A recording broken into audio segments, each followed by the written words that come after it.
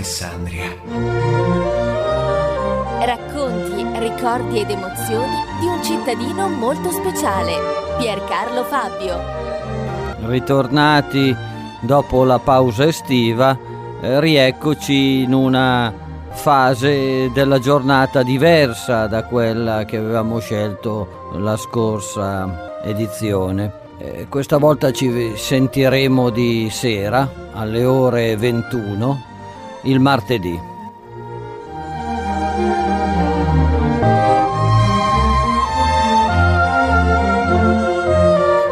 E sarà un poco diversa anche la nostra trasmissione, diciamo che avrà più respiro nel tempo.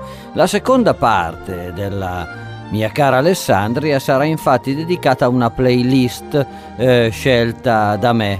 Qualche cosa che abbia attinenza con Alessandria o abbia attinenza con qualche sentimento o attualità della comunità, della città. Da questa sera ne proveremo qualcuna, dedicando la prima playlist forse al nostro più rappresentativo musicista in questa fase, cioè Gianni Coscio.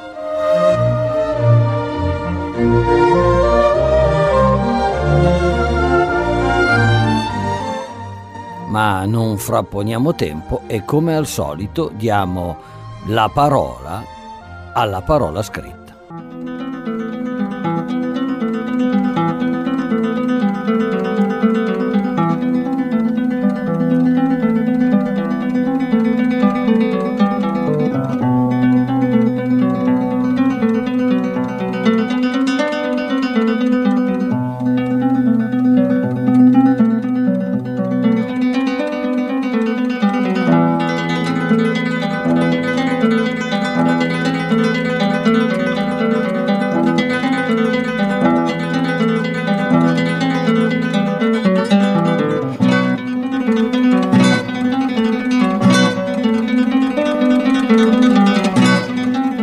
Intanto state ascoltando la famosissima, la celeberrima Asturias di Isaac Albeniz nella esecuzione del favoloso Alirio Diaz.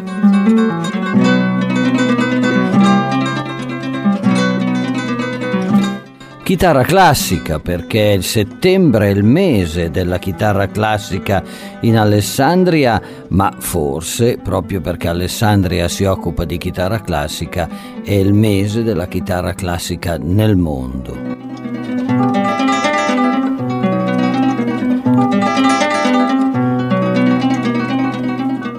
Concorso Michele Pittaluga, siamo a un'edizione molto avanti nel tempo, nacque nel 1968, ma sentiamo come descrive Michele Pittaluga questa nascita.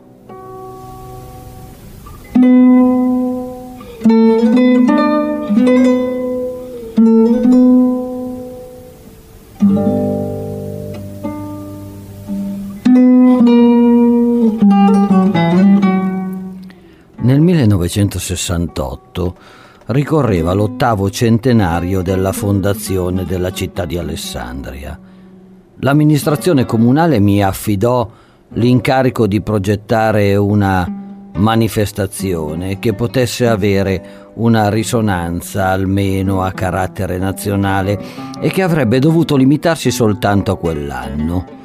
Valutai bene la situazione e ritenni opportuno, in primo luogo, creare un concorso che richiamasse l'attenzione dei musicisti di tutto il mondo sulla nostra città.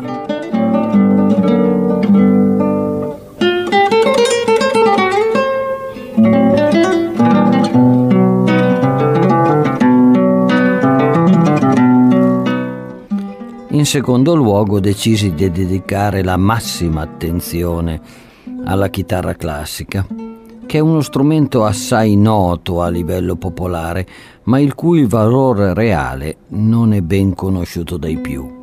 A me la chitarra è sempre piaciuta tantissimo.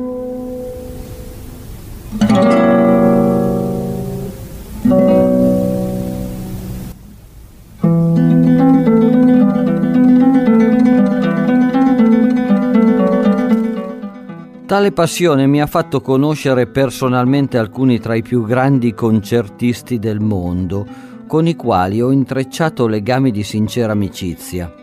Pensai così di utilizzare tali preziose conoscenze inserendo nella giuria del concorso di Alessandria gli amici concertisti.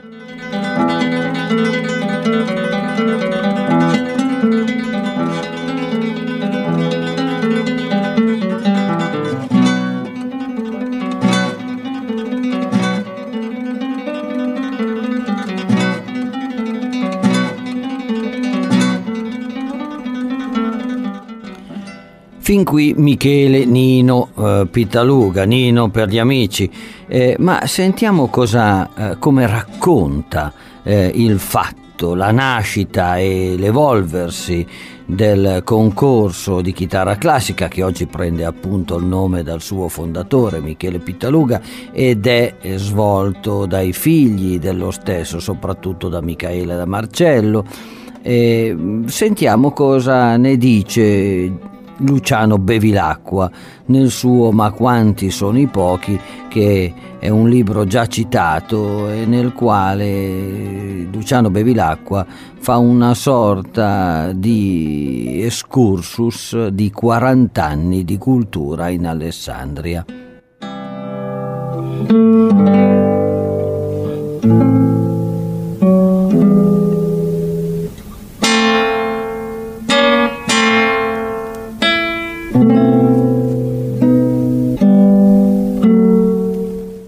Nasce così il concorso internazionale di chitarra classica, che andrà poi man mano lievitando nelle mani del suo stesso ideatore, intanto non limitandosi alla sparuta occasione del centenario, ma diventando, tra difficoltà di ogni genere, specialmente finanziarie, una scadenza annuale, poi trasformandosi nella stessa struttura del concorso, che passa dall'impostazione cameristica dei primi anni a quella più impegnativa ma più prestigiosa del grande concerto sinfonico.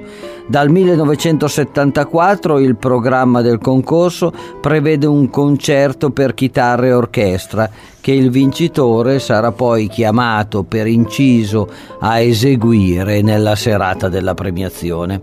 E poi, con un salto dichiaratamente geniale, dedicando ogni tornata del concorso stesso, a partire dall'11° a un compositore contemporaneo vivente o recentemente scomparso, con la presenza del compositore stesso, degli eredi della sua memoria, l'11° Città di Alessandria, dicevamo, sarà il primo con il sottotitolo di Omaggio a Mario Castelnuovo Tedesco.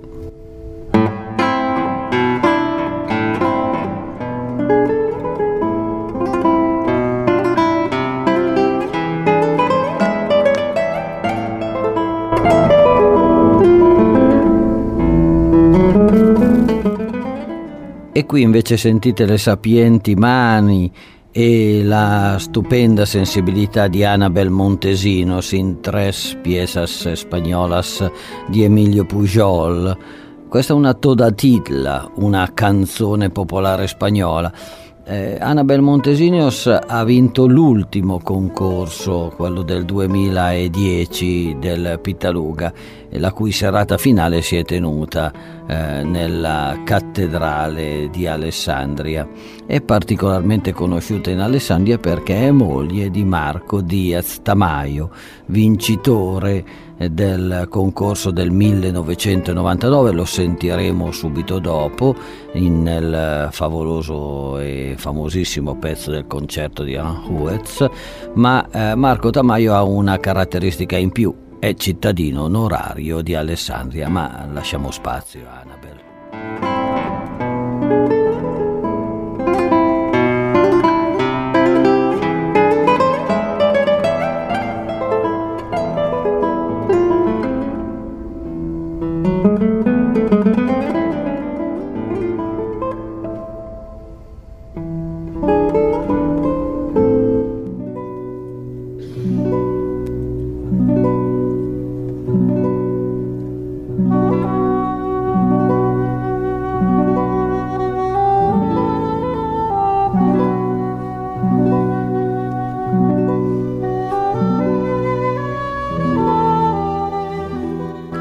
riprende Bevilacqua. Per il resto, la stessa peculiarità della manifestazione, il nome dei componenti la giuria e la loro mai rinunciata severità, la presenza fin dalla nascita del piccolo indio con la chitarra. Alirio Diaz è presidente della giuria fin dalla prima edizione e tonifica la serata finale delle prime edizioni con esecuzioni in cui unisce la sua genialità all'estrema facilità che ha di divertirsi anche in pubblico con lo strumento, fanno del concorso un fatto culturale di risonanza internazionale. Giapponesi, spagnoli, sudamericani o cittadini dell'Est girano per Alessandria ad ogni fine settembre. È un fatto spettacolare non indifferente per la nostra città.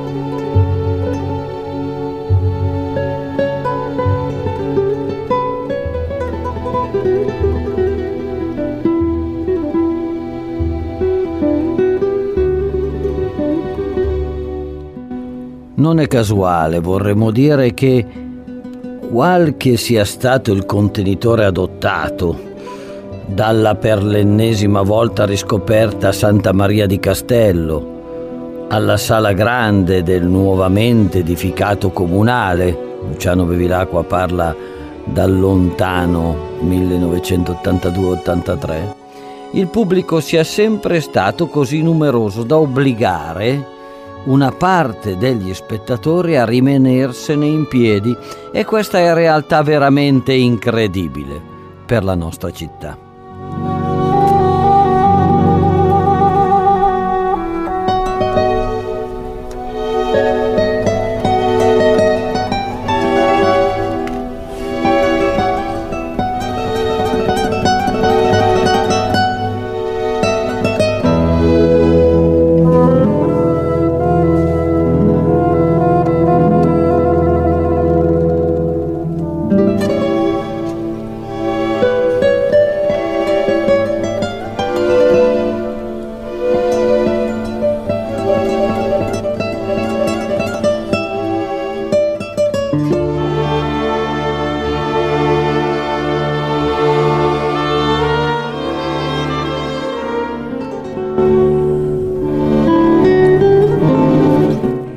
Quando Tamayo vince il concorso, Joaquín Rodrigo, che è l'autore di questo famosissimo brano, era morto da pochissimi mesi, e quindi l'omaggio ai 100 anni della nascita di Joaquín Rodrigo era appena stato pensato. 1999, Marco Tamayo che sta eseguendo il concerto di Aranjuez, questo è il secondo movimento.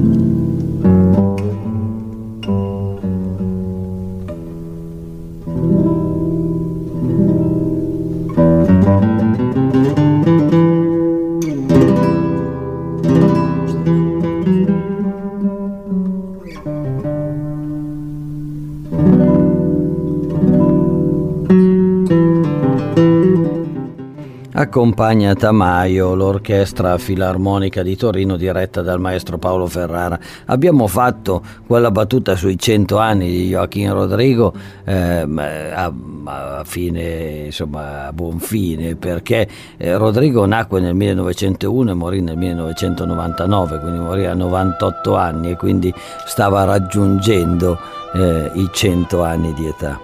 E vi ricordo che la sua caratteristica era quella di essere un compositore cieco, insomma, perché non so per quale ragione, ma aveva perso la vista e quindi aveva un po' questo tipo di caratteristica.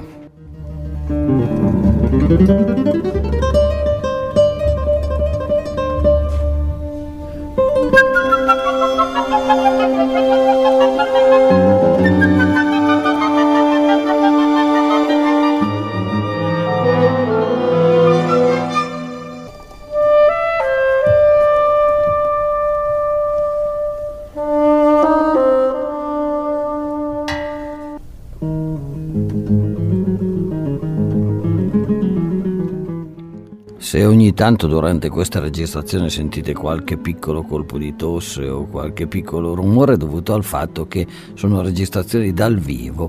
Questa venne fatta al Teatro Comunale nel 1999, lo ricordo, quando vinse Tamaio il concorso, e quindi qualche lieve sporcatura è rimasta, ma è caratteristica di una esecuzione praticamente unica che possiamo risentire a distanza di tempo. A proposito di chitarra classica, da qualche anno è invalsa l'abitudine di organizzare un'ulteriore iniziativa collegata al concorso. Si chiama Aspettando il concorso. Da quest'anno questa iniziativa, che porta nei cortili, nei castelli, i migliori chitarristi che si sono esibiti in Alessandria nel passato, che ritornano a farlo, porta appunto questi strumentisti a esibirsi, si è aggiunto un elemento nuovo, Guital,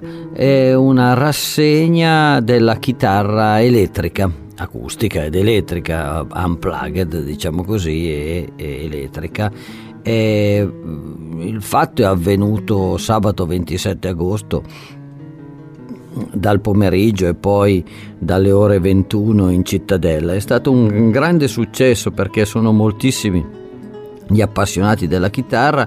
L'idea è venuta a Marcello Chiaraluce e a Stefania Ferraresi, che l'hanno poi realizzata con la collaborazione del comune di Alessandria. 3 i grandi interpreti che si sono susseguiti sul palco, appunto Marcello Chiaraluce con la sua band, Marcello Milanese, un altro alessandrino che gira per il mondo a, come dice lui, far musica degli anni 20, blues sostanzialmente, e Paolo Bonfanti, uno degli interpreti più famosi del blues in Italia. Applausi per tutti e soprattutto una grande jam finale nella quale i 3 chitarristi hanno rifatto un po' la storia dei grandi pezzi rock dedicati alla chitarra, dai Deep Purple a Santana, mancava solo Jimi Hendrix, ma probabilmente per la tutela delle chitarre, perché non si incendiassero i preziosi strumenti, Jimi Hendrix è stato un po' messo da parte.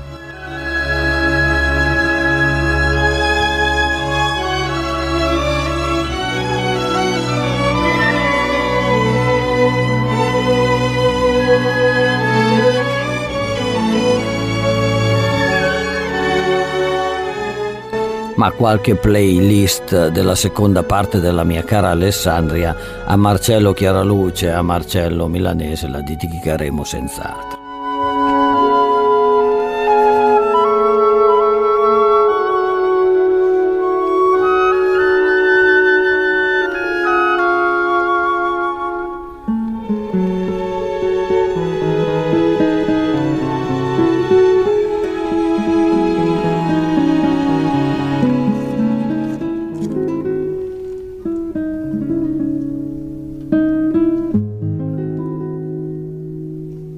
La mia cara Alessandria, in esclusiva su Radio Alex.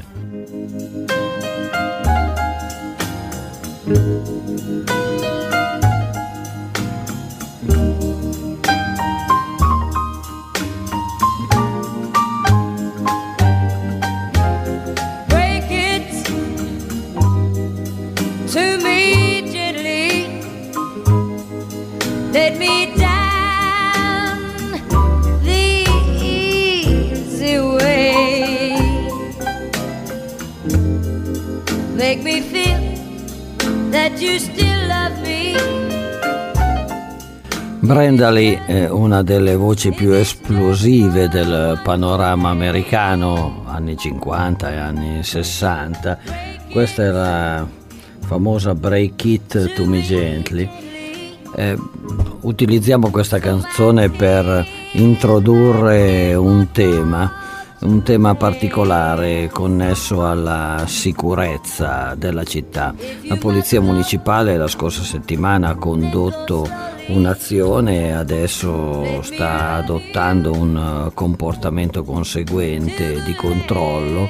Vi dicevo, questa azione Clean Rooms ha riguardato l'intervento in una immobile di Alessandria dove sono stati scoperti dei clandestini che purtroppo vivevano in condizioni disumane in appartamento apparentemente abbandonato.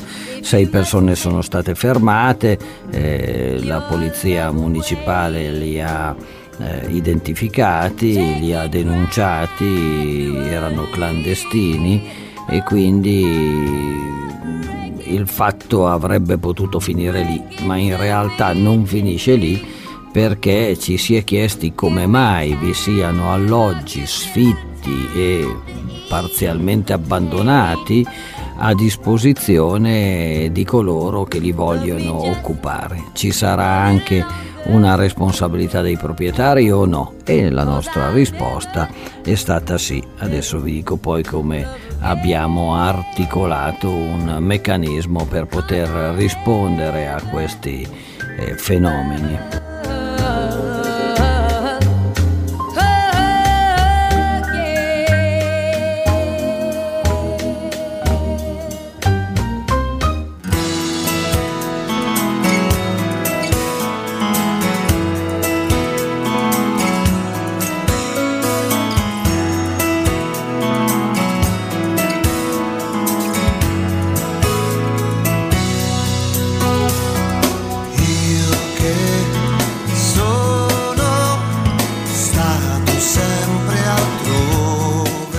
Parliamo di case, quindi Claudio Baglioni sulla via di casa mia, ma indipendentemente dalla musica che ci scorre sotto, vediamo un po' come si è ragionato.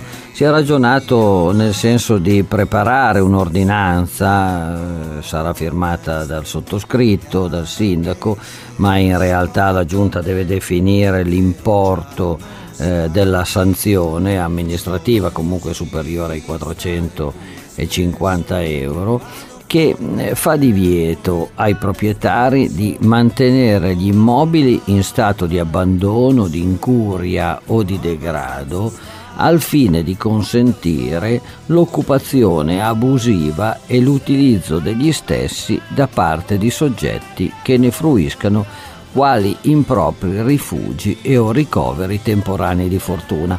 E fin qui rimaniamo a fotografare il fenomeno, sperando che non vi siano invece transazioni economiche occulte dietro questi rapporti che presupporrebbero, oltre che la truffa ai danni dello Stato, l'evasione fiscale, ma anche sostanzialmente tutta una serie di reati di favoreggiamento della clandestinità che non funzionano nella nostra comunità, che sono violazioni anche, oltre che leggi, anche di un orientamento della cittadinanza alessandrina. Cosa dovrebbero fare i proprietari? I proprietari devono quindi impedire che i loro immobili, magari in stato di incuria o di degrado, siano permeabili dall'esterno, cioè consentano l'ingresso. Quanti giorni di tempo hanno per provvedere a fare questi interventi? Circa 30 giorni. Comunque, nel momento in cui si riscontrassero queste condizioni, la sanzione partirebbe ugualmente, e oltre la sanzione partirebbero le prescrizioni per poter evitare questo fenomeno certamente non gradito. Pure il mal di mare ogni con la stessa voglia io vengo verso te e lascio lì il mio nemico su quella soglia e spengo dietro me. Io parlo sempre molto poco e non è un gioco fargli un po' di compagnia, ma le parole del mio. Abbiamo un po' ragionato secondo la teoria della finestra rotta, Broken Window Theory, che nel 1982 i criminologi James Wilson e George Kelling avevano ideato. Qual era il concetto? Che non punire piccole trasgressioni può generare fenomeni di emulazione. Qual è l'esempio? L'esempio di scuola è questo: se io tiro una pietra e rompo il vetro di una finestra e nessuno lo aggiusta, ci sarà certamente qualcun altro che emulerà, moltiplicherà il mio comportamento tirando vetri che romperanno, tirando pietre che romperanno altri vetri di altre finestre. Alla fine ciò che pareva abbandonato sarà abbandonato sul serio, darà l'immagine dell'abbandono.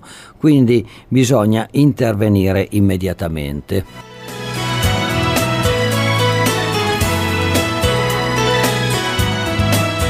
Come al solito in tutte le cose c'è un pro e c'è un contro. Cosa è successo dai primi anni '80 fino ad oggi, quando molte municipalità hanno utilizzato questa teoria, ma che sulle prime si hanno buoni risultati, poi a lungo andare i risultati cedono un po' e quindi è il caso di attivare altri meccanismi. Però per ciò che riguarda gli immobili in stato di abbandono, incuria o degrado, questa teoria funziona e l'ordinanza probabilmente metterà in attenzione i proprietari di immobili che si trovano in queste condizioni, sempre sperando che non esistano transazioni economiche occulte a regolare quei rapporti. Certo che le condizioni che noi abbiamo trovato, che la polizia municipale ha trovato, sono effettivamente disumane. In una stanza con dei cartoni per terra queste persone dormivano e nell'altra defecavano e facevano altri bisogni collegati all'essere umano, senza servizi, senza null'altro. Voi capite che queste non sono condizioni per le quali si possa fare un'accoglienza men che meno umana in questo stato.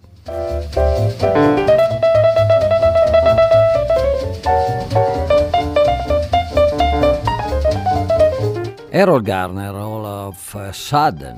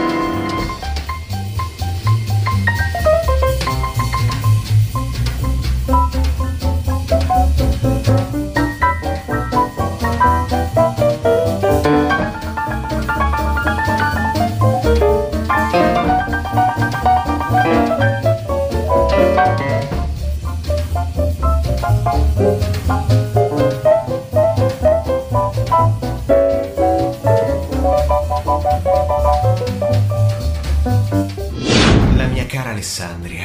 In esclusiva su Radio Alex. L'almanacco del giorno prima, fatti accaduti in Alessandria tanti anni fa. Giovedì 9 settembre, San Sergio I, Papa. In questi giorni, nel 1573, 3 soldati napolitani fecero uno sprezzo alle chiese del Duomo di San Martino e di San Marco, con averne lordato sozzamente le porte delle medesime. Copersero pure di lordura le armi del re di Spagna, dipinte sulla casa di Ludovico Perbono.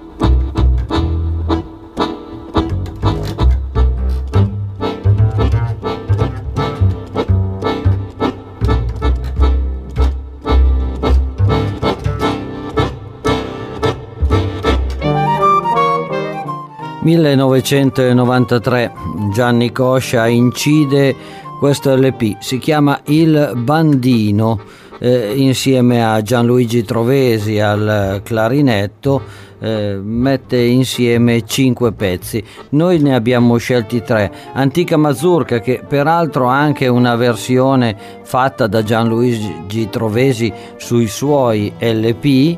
La Corriera di Paletu è un omaggio, se voi volete, ai Grigi, perché Gandino Paletu era l'autista della Corriera dei Grigi, lo fu per tantissimi anni, e la Corriera di Paletu si intende la corriera che trasportava i giocatori dell'Alessandria Calcio, allora addirittura in Serie B. E infine Culo di pasta. In questa playlist vi lasceremo ascoltare una mezz'oretta di buona musica fatta, come vi dicevo, dal migliore o dal più famoso dei nostri attuali musicisti alessandrini, Gianni Coscia. La formazione di questo LP, oltre a Gianni Coscia alla fisarmonica, Gianluigi Trovesi al clarinetto, Giulio Visibelli al flauto e al saxoprano, Mauro Parodi al bombardino, Rudi Miliardi alla tuba, Stefano Bertoli alle percussioni, Marco Miceli al contrabbasso, Bebo Ferra alla chitarra, Francesco Soggiu alla batteria e al violino. Buon ascolto e arrivederci. Alla prossima settimana, anzi, a risentirci.